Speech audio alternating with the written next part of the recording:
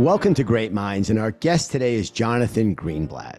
Jonathan is the CEO and National Director of the Anti-Defamation League, widely known as the ADL. He is very much on the front lines in the current crisis in Israel, is a fierce advocate for humanity and human rights across all people. And it's particularly timely to have you here on Great Minds. So Jonathan, thanks so much for taking the time to do this. Thank you for having me. Well, so Jonathan, you have a really interesting journey. I've worked in the White House and for some great companies, member of the board of Starbucks and a VP there. But one of the things that jumped out was your engagement on a creative role in conceptualizing the X Prize, which I really love. And I'd love to talk about that. I know it takes you back about 15, 16, 17 years, but still very much relevant today. And I'd love to just start there by talking about your engagement and involvement with the X Prize. Well, we have a crack research team here at Great Minds. Crack research team. So to step back, I had, after we sold Ethos Brands, our business that started Ethos Water, to Starbucks, I went there with my former business school roommate and, co-founder, Peter Thum, and we worked at Starbucks Coffee Company.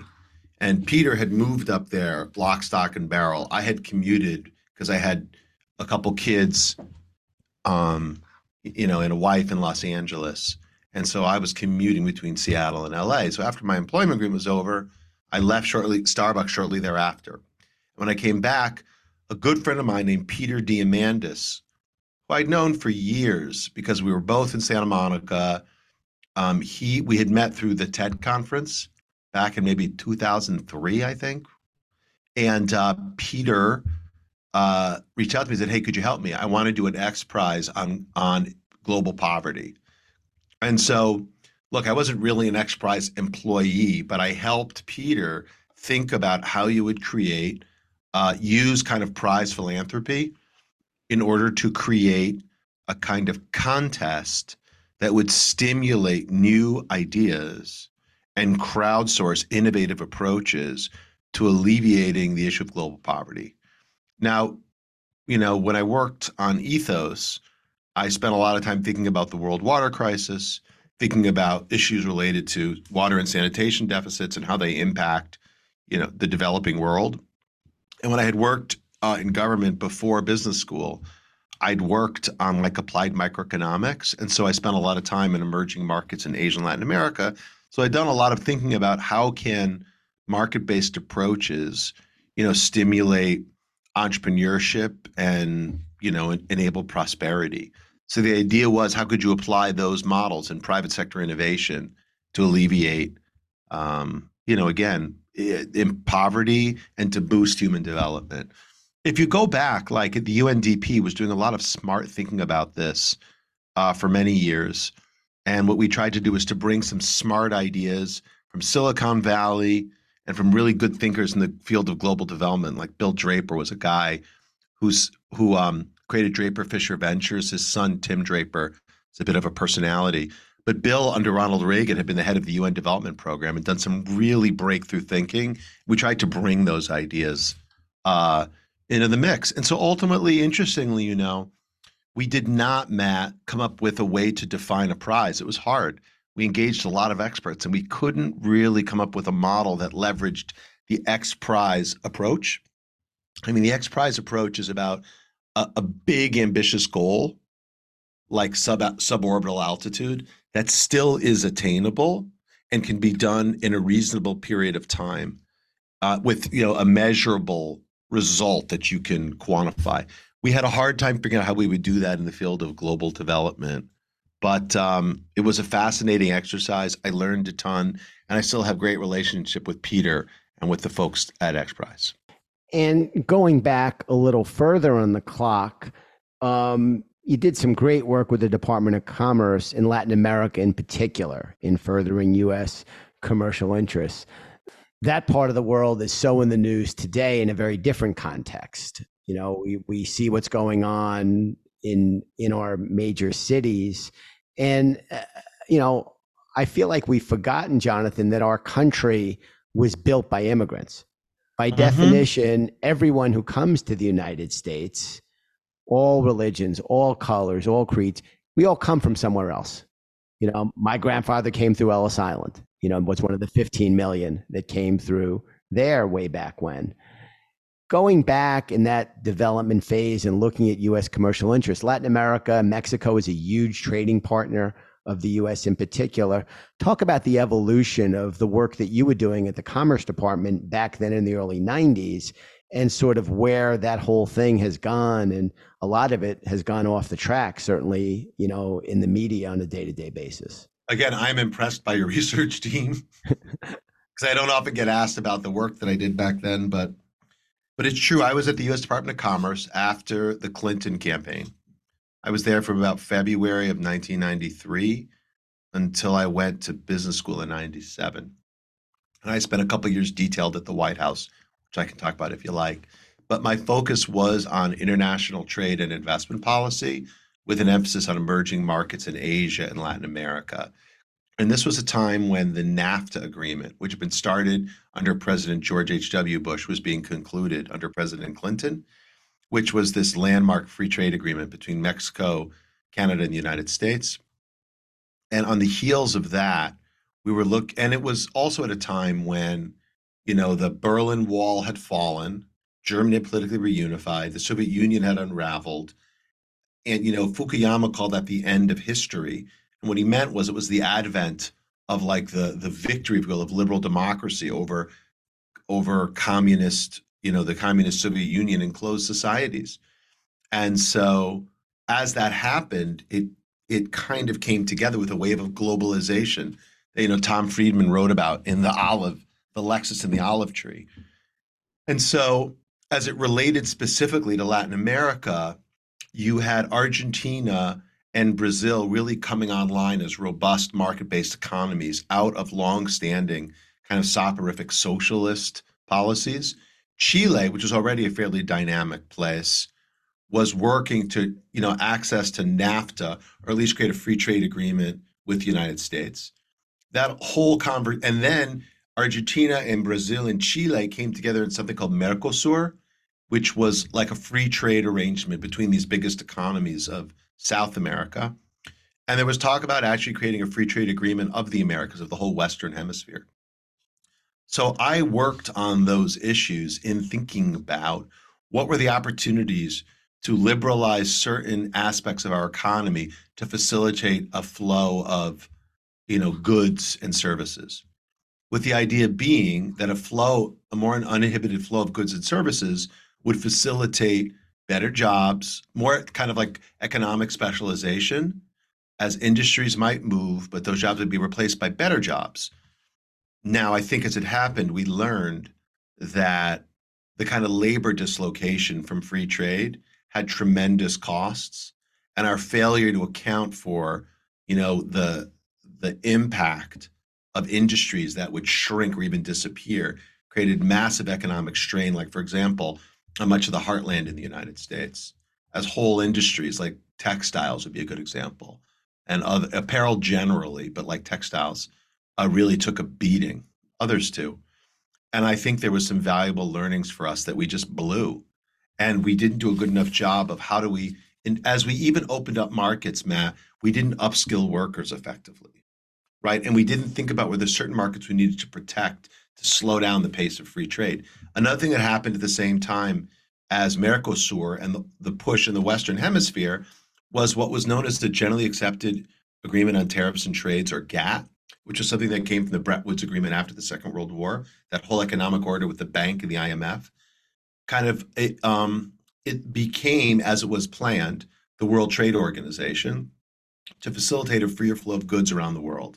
Again, this is an age of market-based economies. And, you know, some of those folks in Latin America, there was a series of economists from like Argentina and Chile who came out of the University of Chicago, who really drove much of the marketization of Latin America. Anyways, the WTO called for, again, a harmonization of trade policies and tariff policies. So again, a lot of our industries were left very exposed.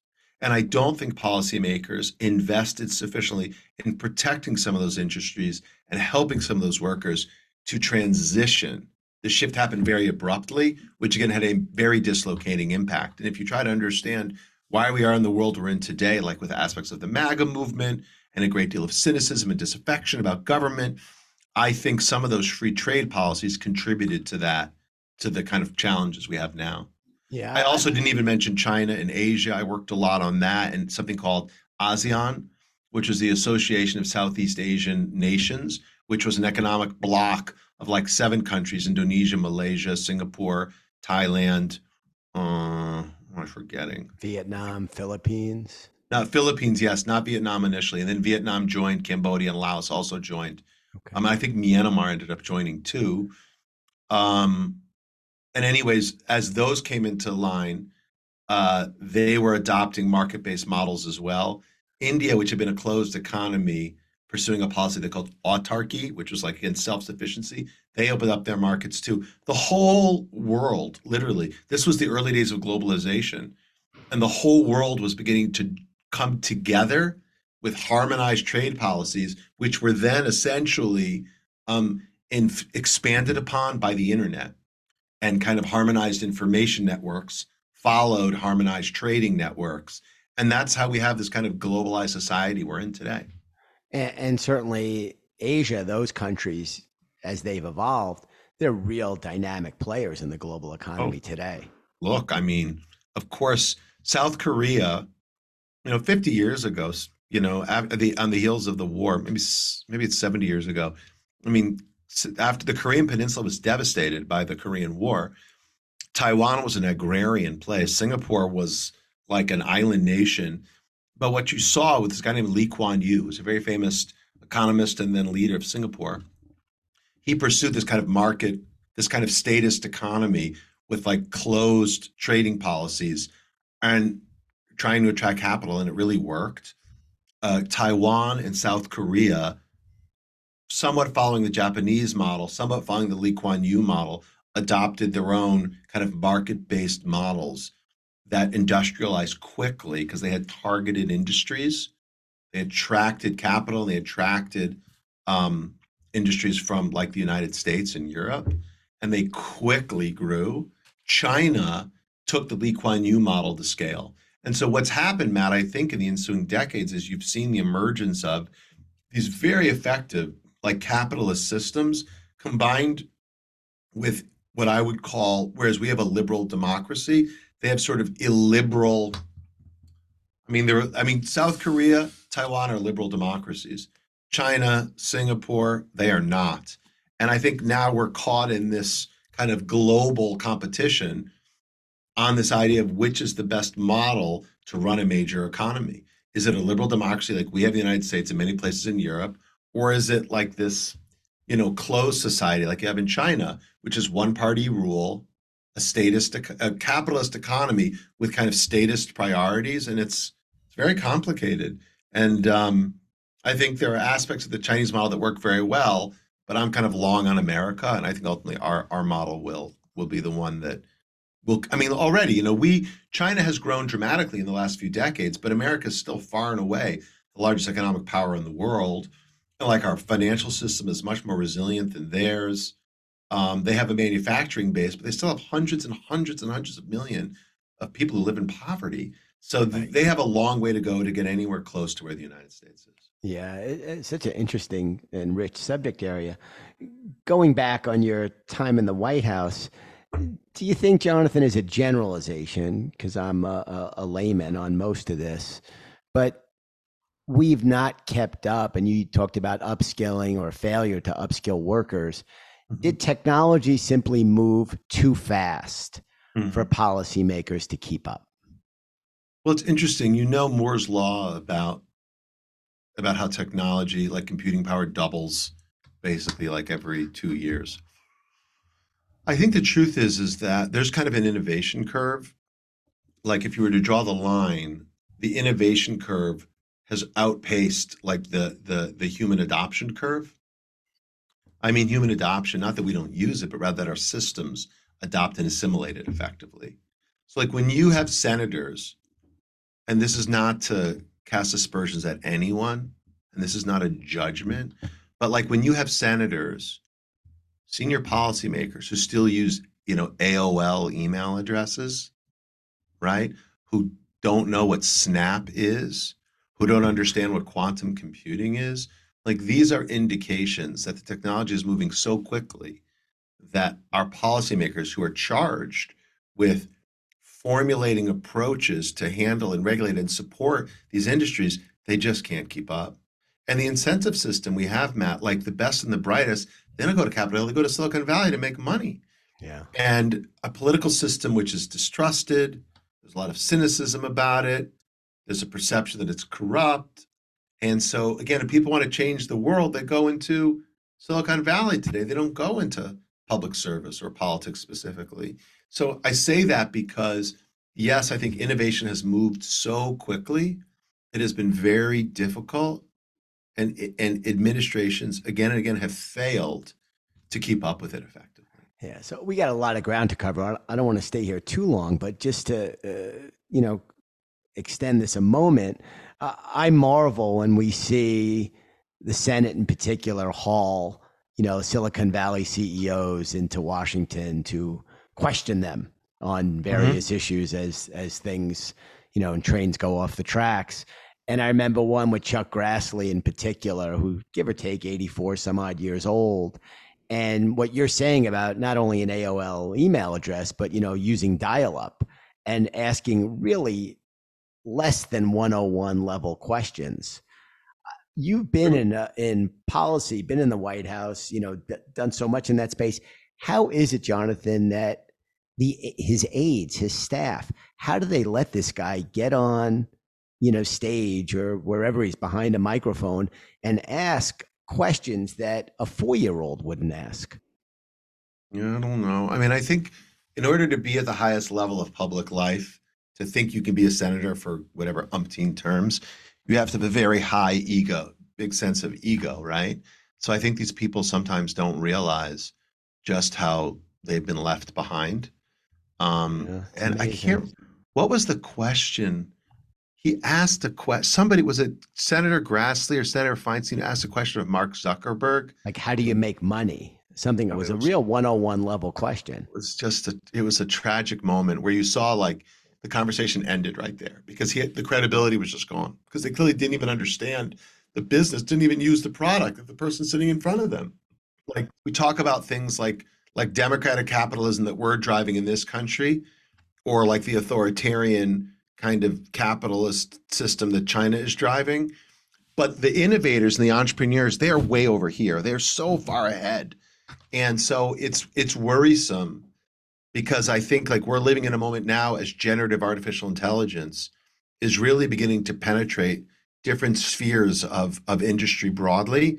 And I don't think we have the system set up to regulate it and support it effectively. Now, again, like I believe in the free market. I'm a capitalist. Like I don't want the government to pick and choose winners per se, but I do believe the government can foster growth in key industries. And I just don't think they even understand how these things work, Matt, which is at best, it's alarming. At worst, it's like, malfeasance. And so I think this is something we need to continue to track and hope for better people to go into public life. Like, I think that's one of the things I hope people listening to this consider. Like, I feel like I've been very lucky to work in business and nonprofit and in public service a little bit, but we need our best and brightest to go into public service, even if you just do it for a few years. Like your government needs you, your country needs you. I think it's the patriotic thing to do to spend a few years giving of yourself and sharing your talent with with our country, which desperately needs the kind of infusion of human capital in order to succeed at running the whole capitalist system. Yeah, you are 200% right. And I happen to live, I believe we have 435 congressional districts. And I happen to live in the district that is represented by George Santos. which effectively means, I remember we got all upset with the British way back when, and one of the cries of the 1700s was taxation without representation. In Santos, I have representation without representation because, in effect, we have no congressman. Forget Democrat, Republican. He's a non-performer in Washington, D.C.,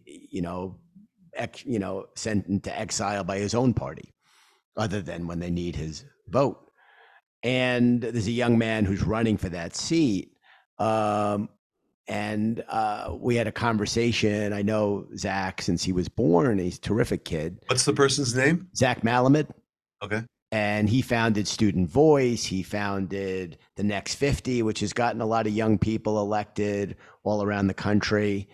And he's exactly what you're describing, that next generation. And I remember we were talking about when Nancy Pelosi announced that she was going to run again. And it's not a commentary on like or dislike of her, but someone in their 80s should make room for someone else. And I hope we can get to that point where more of our leaders are in their 30s, 40s, and 50s, as opposed to 70s and 80s, because it's just a big disconnect. And young, smart people are not going into public service the way that you did. I worked in the mayor's office, under a great mayor, Ed Koch, and then David Dinkins, early in my career, and worked very closely with the governors of New York and New Jersey on a lot of initiatives. But I will tell you, I think there is nothing more noble than public service. Yeah. Again, I have no interest in running for office. I have less than zero interest. But I think that getting good people to run or getting good people to serve, I wish everyone would do this for a few years. I just think the country would be a better place if everybody served. Yeah, I think he stayed one term too long. But when Mike Bloomberg came in and put a great team together and got great people from the private sector, most notably Dan Doctoroff, to go into government for, a period of time, that's exactly what you're talking about. And I think that's why those, certainly the first two terms went as well as they did. All right, so let's move on. Your mix is so interesting. Entrepreneur, looking at Ethos. I love the work you did with Good. And, really, really at a time when digital media was really starting to explode, working in two White Houses, or two transition teams, I should say. And we're going to get to the current state with the ADL. But that's a really interesting mix of things. Were you, as a kid, did this come from your parents, Jonathan? Were you one of these kids who did internships or volunteered, or did it come to you later in life? Well, I tell you, so I was I grew up in Trumbull, Connecticut. My parents are from Bridgeport, Connecticut. My grandparents are from Europe. And my parents didn't go to college. I was the first in my family to graduate from college. And the thing is that my junior year, I studied abroad. I went to Spain. It was the year that Germany reunified. And I had the chance to go visit the town in Germany that my grandfather was from, who was a Holocaust survivor. And to make a long story short, for the purposes of this podcast, it was a very clarifying and probably somewhat traumatizing experience, because there were no Jews at all, none. And I was there in the fall of 1990, literally 2 months after the wall came down, or 2 months after the country reunified. So it was East Germany. It was very grim. But I had this up-close experience there, and I went to Budapest, where my mom's family was from, and again, no Jews, or I didn't, whatever. Long story short, I came back to Boston for my senior year. I wanted to do something about anti-Semitism because I had seen this experience, and I heard about this organization called the ADL. And I volunteered, and I had a great experience. I never imagined I'd come back to this organization decades later. But the thing that stuck with me was when I was a child, my grandfather took me, I must have been 7 or 8 years old, to these rallies to free the Soviet Jews. Remember this whole movement to free the Soviet Jews? And look, I was a little kid marching down Park Avenue in Bridgeport, Connecticut, but holding his hand. But the fact of the matter is, guess what happened? They were freed. They were freed. And like it struck me. Now, I don't think I ever imagined that I did that. But then years later, I joined the Clinton campaign because I still wanted to change the world after I graduated. And guess what? He won, which I also did not think was going to happen when I started following Governor Clinton in early 1992. So I had the experience of seeing the Soviet Jews freed, seeing Bill Clinton win. And I guess it cemented in my mind, Matt, that I could be part of something bigger than me, that I could change the world. I could be part of a movement. And that's just always been my true north ever since. Now, look, my dad was a salesman. My mom was a secretary. Um, they were, I mean, they are lovely people. But I think I got this, I caught this bug being a part of things that were much bigger than me at an early stage in life, and it just stayed. Because Bridgeport's pretty blue collar, isn't it? Yeah, I mean, it's one of these cities like New Haven or Baltimore or others like up and down the East Coast, New London, that again is they were like light manufacturing in the 40s and 50s. And then after the war, again, as industries moved, like in the 60s, certainly the 70s, those cities never really recovered. I Yeah. mean, Baltimore still had, and New Haven had universities to kind of buoy them, but Bridgeport never really bounced back. Yeah. So yeah, I'm in a pretty blue collar place. And the good pizzas in New Haven. Pepe's, Oh, I'm a yeah. Pepe's person. You and me both. Oh, there you go. So let's talk about your tenure in the White House, working as a special assistant to the president around social innovation and civic participation. Under President Obama, though, that was a real job. That was a priority of the president and that administration. Not the case after President Obama. Yeah, I mean, basically, the president had created this office when he created this office when he came in January of 2009, and he basically wanted to use innovation to accelerate economic recovery and boost job creation. And in the summer of or the spring of 2011, the first person who was running it left, and the president and his people wanted someone who'd actually, generated economic returns and created jobs to run it. And the fact that I had worked in a prior White House and understood the ebb and flow, and I had been credible in a business sense because I'd started, scaled, and had a couple good exits, led them, and I was amenable. Like I got asked to help out with the transition, which I did, which was fun, and then I went back to business. And then I met people through that, and I already knew people from my Clinton years. So I was put on a list, and I went back to the White House for an interview. And I met the president. President Obama, very compelling. And I came back home to LA, and I said to my wife, "Look, I think I'm going to get this job, and I think we should do it." And my wife thought, "That's a crazy idea. Why would we leave our life here in LA? We had a great life." We had 3 kids, and my boys were they were young. So they were like under 8, maybe 8, 7, no, maybe 7, 6, and 2, I think. But I said to my wife, like, you don't get a lot of bites at the apple to work in a West Wing. Like, I think we should do this. I want to do this. And it's a chance to serve. So we went back in the fall of 2011, knowing there was risk that he could lose a year later, but I thought it was worth the risk. And so the office, which then got absorbed into Jared Kushner's Office of American Innovation, as they called it, which is, of course, the best kind of innovation. The Office of Social Innovation did 3 things. Number one, we focused on using service as a strategy to strengthen like the labor force. So I was responsible for things like AmeriCorps and the Peace Corps, and how could we use national service as a model to get more people into the workforce. So I did that. Secondly, I did public-private partnerships. So like My Brother's Keeper was a big initiative to help boys and young men of color in philanthropy and businesses. We did an initiative with military families. And I brought in like Bank of America and Goldman Sachs and kind of other. So how could we get business and foundations to work with government to build these kind of partnerships? And then thirdly, I was responsible for the impact investing agenda. How could we help, again, enable market forces to find ways to deliver outcomes that generate economic value, but also social and environmental benefit?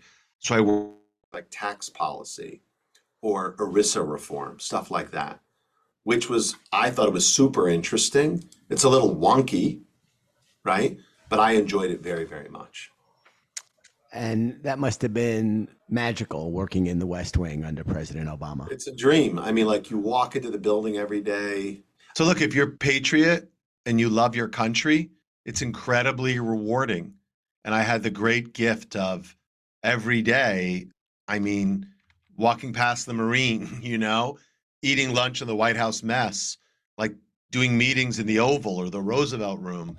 And all the people at the White House are amazing, Matt. Like you're working with the best and the brightest in the country with like Nobel laureate economists and extraordinarily dedicated activists and people who've given their lives and have deep, deep subject matter. Like I think it was incredibly rewarding, incredibly rewarding. Yeah, we had a magical night. My wife Isla and I had friends of mine created the Library of Congress Gershwin Prize. And in 2009, it went to Stevie Wonder. And President Obama and Michelle Obama love Stevie Wonder. And the award was given, and it was done at the White House. And it was a concert in the East Room. It was only about 130 people. My wife and I ended up sitting with Eric Holder, the Attorney General, and his wife. And it turned out we were both from Queens, so we had a lot of funny things to talk about going back to our home.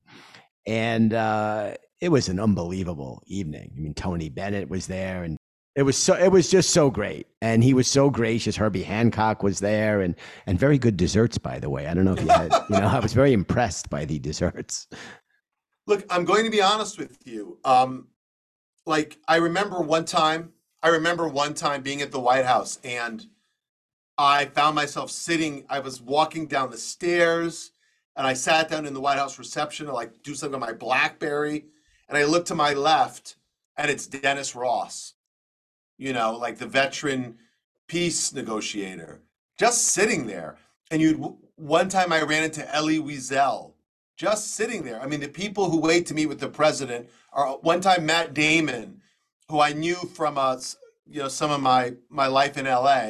Like he called me, hey, I'm coming to the White House for a meeting with the president. Like you'd have these unbelievable people who'd come through all the time. It was very heady stuff. The journey to the ADL, full circle for you in some respects, going back to your early days as a volunteer. Yep. How'd you get there? Well, the truth is I got a call from a headhunter. It was a voicemail. And I was at a conference in Boston speaking. It was to a room full of university chief investment officers. And I think it was about like ERISA reform or something, whatever. And I got a voicemail and I called. I used to get a lot of headhunters would call me, Matt, because having the head of innovation from the White House made the search firm look good, right? To put that person on your slate of candidates. But I knew I wanted to go back home to California. When we moved to DC, we kept our house, we kept one of our cars. I mean, we planned on going home. And I called my wife. I said I got this crazy voicemail.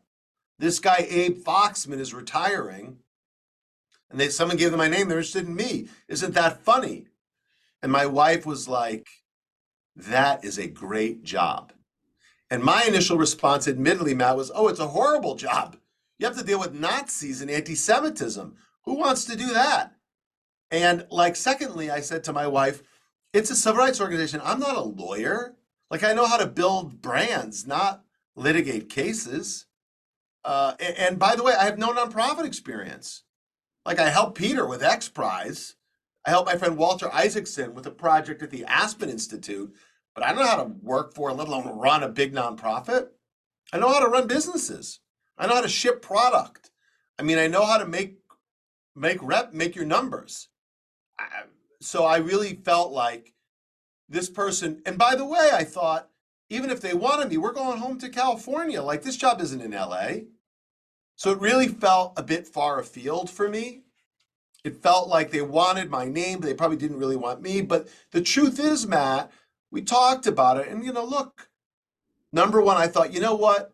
This might not be the job for me, but the next head of ADL should know about innovation and brand and product and think about millennials and being global and partnerships. So I thought, you know what? I might not want this job, but I could probably give them some good counsel, and that would be a mitzvah. That's worth doing. And I secondly thought, I just know how important ADL is. I mean, I knew about its role. I had interned there 20 years earlier. Now, it wasn't in my bio on whitehouse.gov. The headhunter had no idea, but I just thought, you know what? It's an organization that matters. And if I could make an impact, give them some good ideas, that would be a good thing to do. So I took the meeting without any, without any presumptions. And one thing led to another, and they offered it to me. And then I was really in a fix. Like, did I really want this role? But I said it before about something different, but I believe in public service, and it felt like a call to service. And even though I know this wasn't what I thought I would do, and I knew this was going to be a real challenge, because my predecessor was here for 50 years. 50 years. Like, I knew it would be a challenge to succeed someone of his gravitas and his reputation, but I felt like it would be an adventure worth taking. And then I would go back.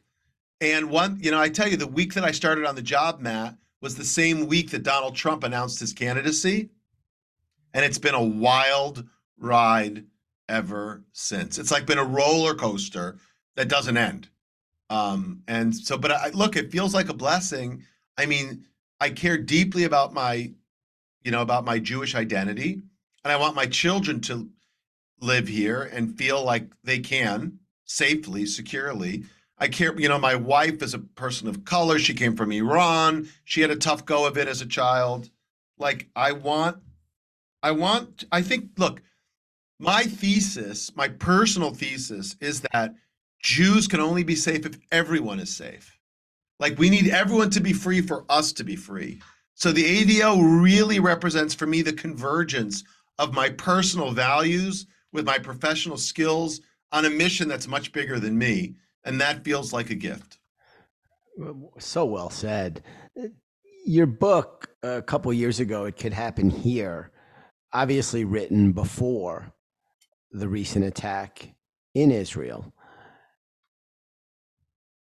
How does the book stand up in your mind today with what's gone on? And that book was only written about 2 years ago. I wrote 2 years ago, and the subtitle is Why America is Tipping from Hate to the Unthinkable and How We Can Stop It.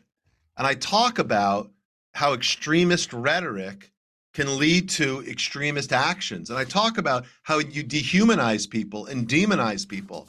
And I specifically talk about anti-Zionism in the book. And I talk about the exaggeration of things like CRT and others. And I mean, it holds up pretty darn well. My wife said my next book should be called I Told You So.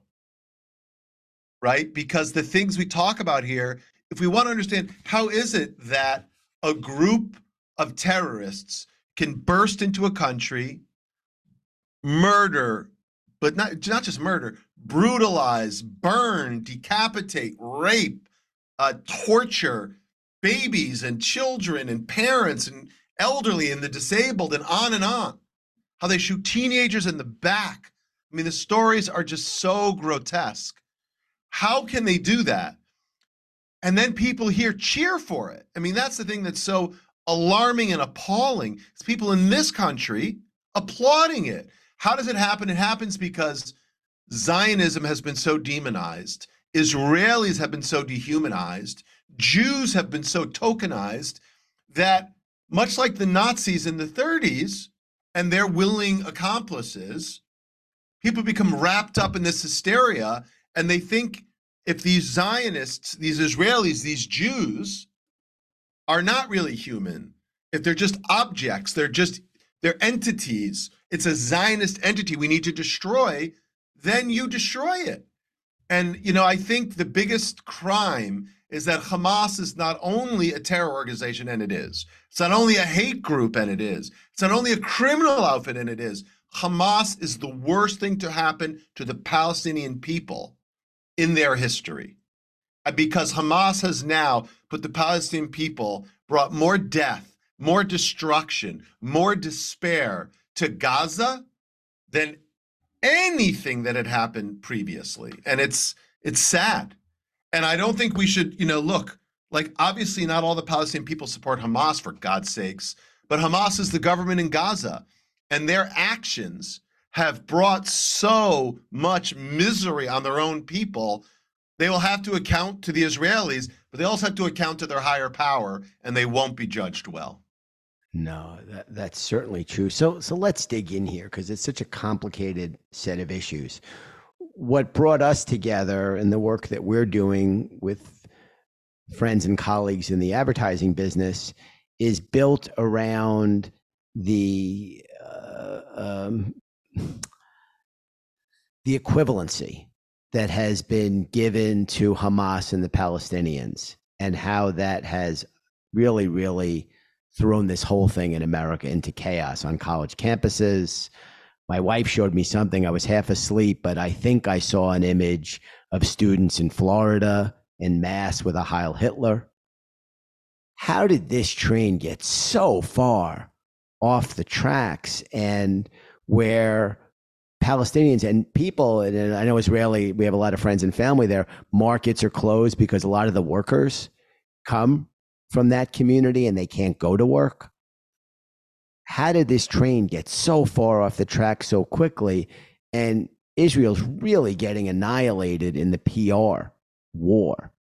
And like sort of like almost like Chuck Wepner, if you remember him, when Ali, beat him, bloody way back when. It feels a little bit like that. Well, I think there are a few things. So number one, if we've looked at the polling so let's just step back. Number one, again, anti-Zionism is anti-Semitism.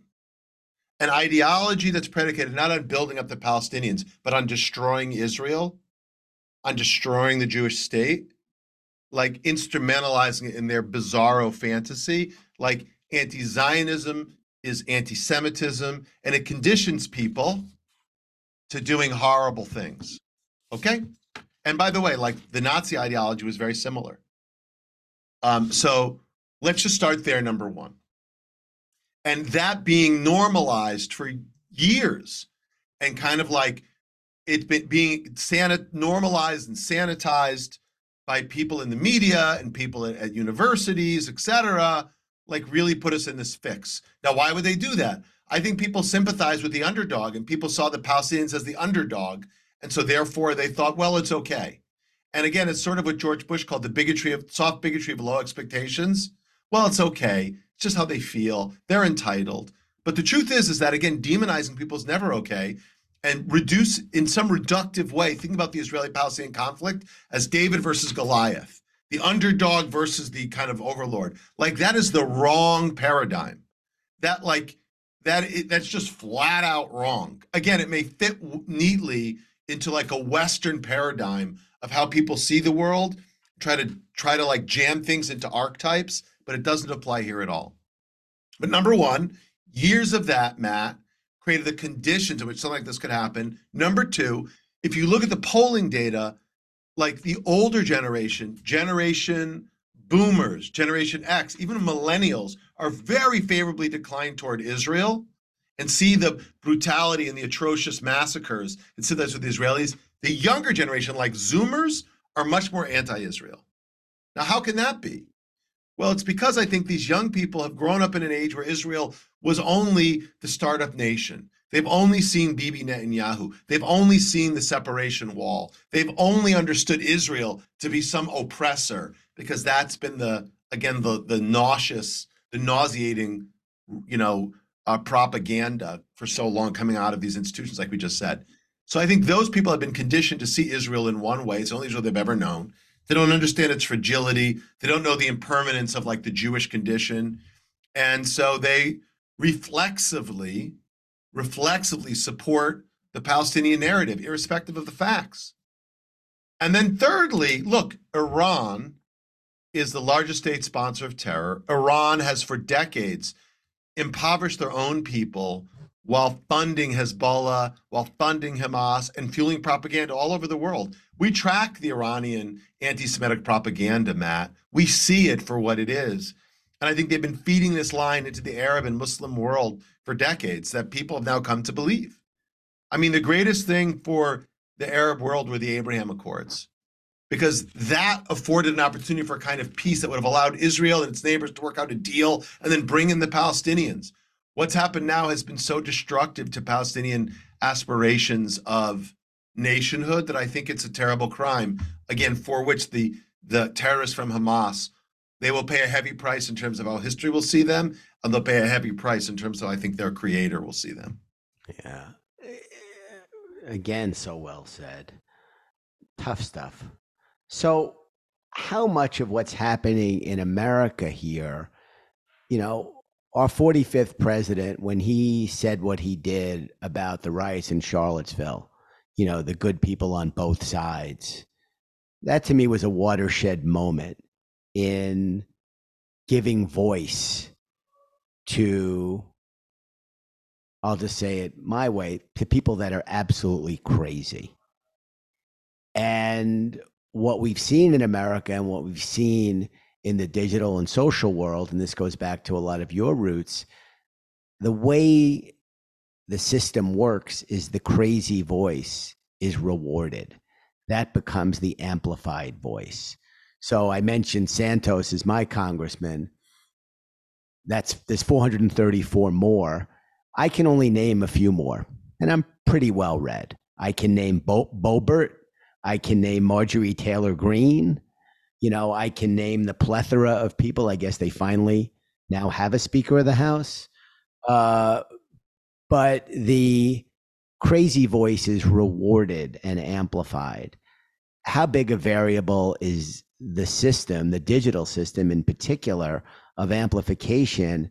And then layer into that the effectiveness of the bad guys, fueled often by Iran, as you said, with bots and encrypted communications platforms like Telegram that we can't crack into. Yeah, I mean, I think there are a few things. Like, look, sensationalism has always sold, right? From like the yellow journalism at the turn of the 20th century to like the salacious content early on, like on radio, to like local news, that adage, if it bleeds, it leads. And now that's even more true. It's like exponentially, algorithmically amplified on social media, which is, all about clicks. And then if you see something and you like it, you get more of it.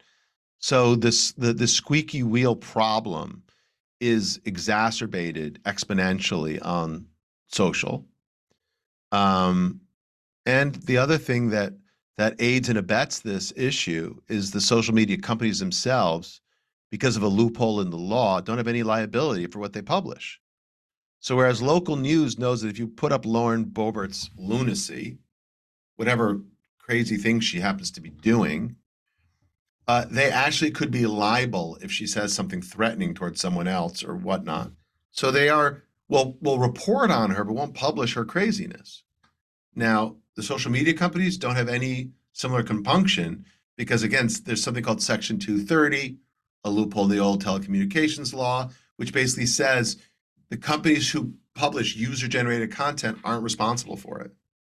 And that's a big problem. So we, number one, have algorithms which are designed to promote what you prefer. And like we know the human psyche is piqued by salacious stuff. And then secondly, we have a regulatory environment it's non-existent, that allows the companies to just push whatever. It's kind of like, what was that movie, Dope Sick? About, pushing the opioids with the Sackler family and and Purdue did, I mean, this is that, I hate to say it, but like on steroids or times 100. And that is deeply, deeply problematic. So I think that's how we got into this fix. So how do we fix it? I think we need a regulatory intervention to fix that law. And then I think we need the companies to be more transparent about their algorithms and give us more user choice so we can turn off the bad stuff if we want to do that. Right now, you can't do that. Right now, you can't see how TikTok and Instagram and Twitter/X and Facebook are feeding you content. You can't see it. It's invisible to you. It should be visible.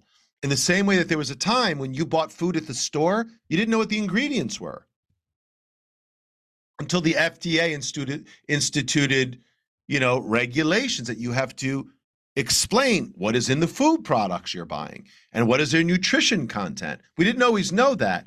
Right now, we don't know the algorithmic content. We need like nutrition labels, if you will, for algorithms, the same way we have them for food products. Yeah, I think it's also a problem that the business of journalism has become a tough business. And, so much of what we read today, you kind of don't know where it comes from. We still read the New York Times, globally, the Guardian, there are still bellwether institutions that have remained strong. But overall, the whole business of investigative journalism, the way that we grew up, has become a bad business. And I think that's weakened the system a little bit also. Yeah.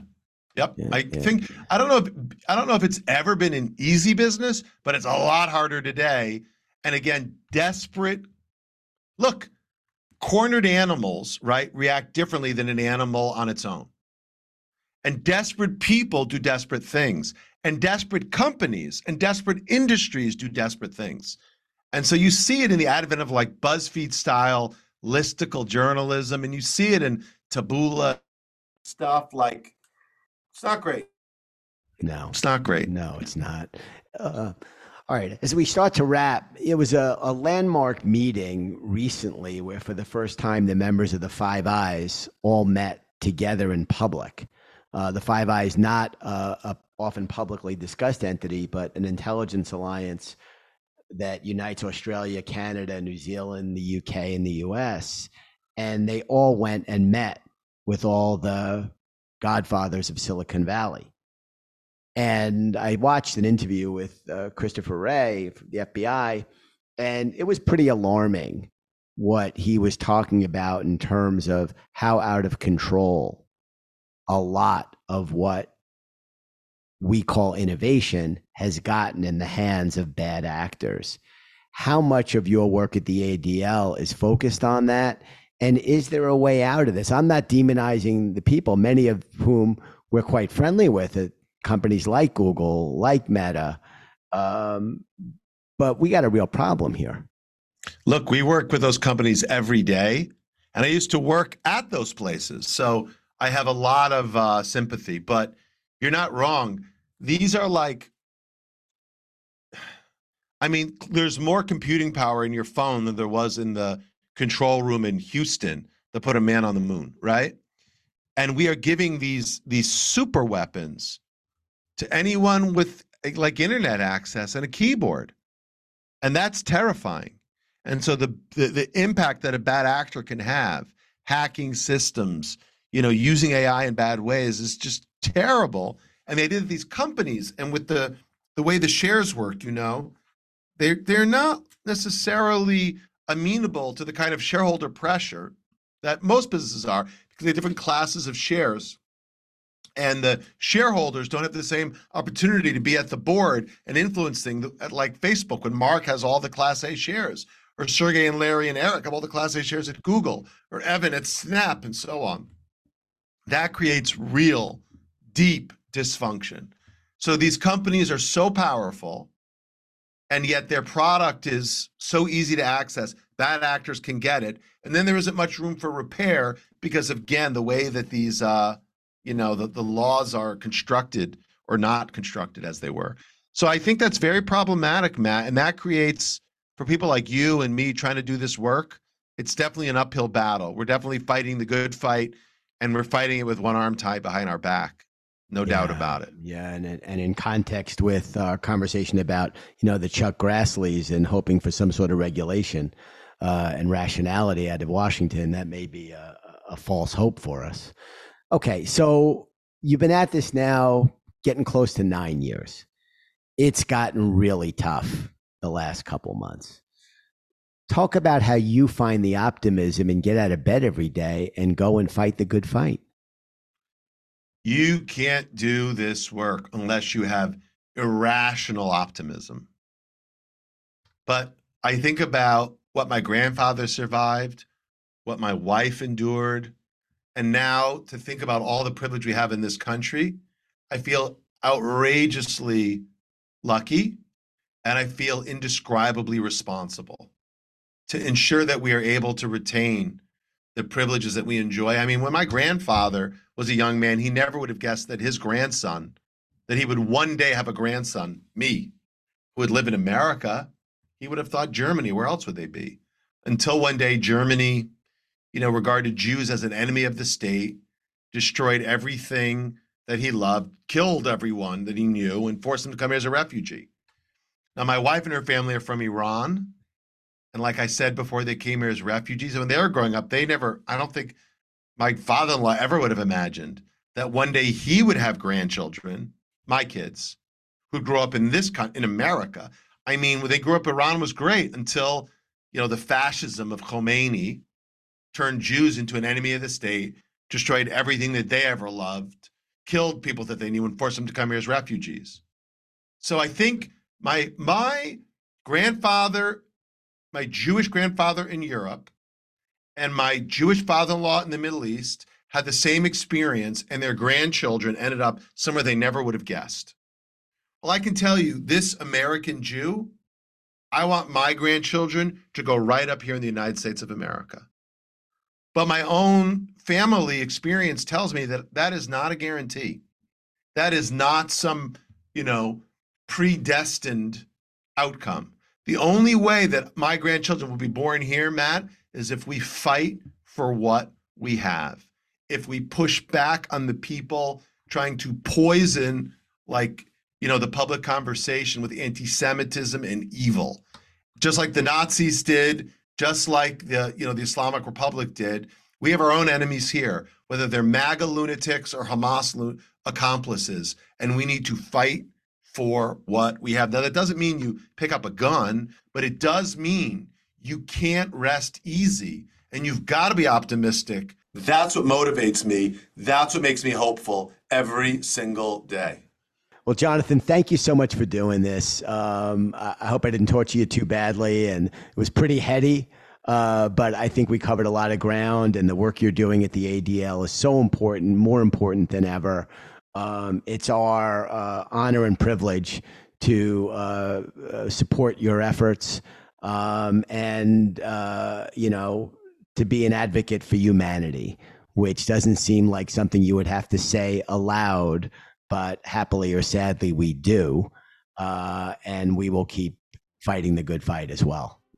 Look, I got to tell you, I am so grateful to have the chance to be in dialogue with you. You asked me questions. I mean, nobody wants to talk to me about international economic policy.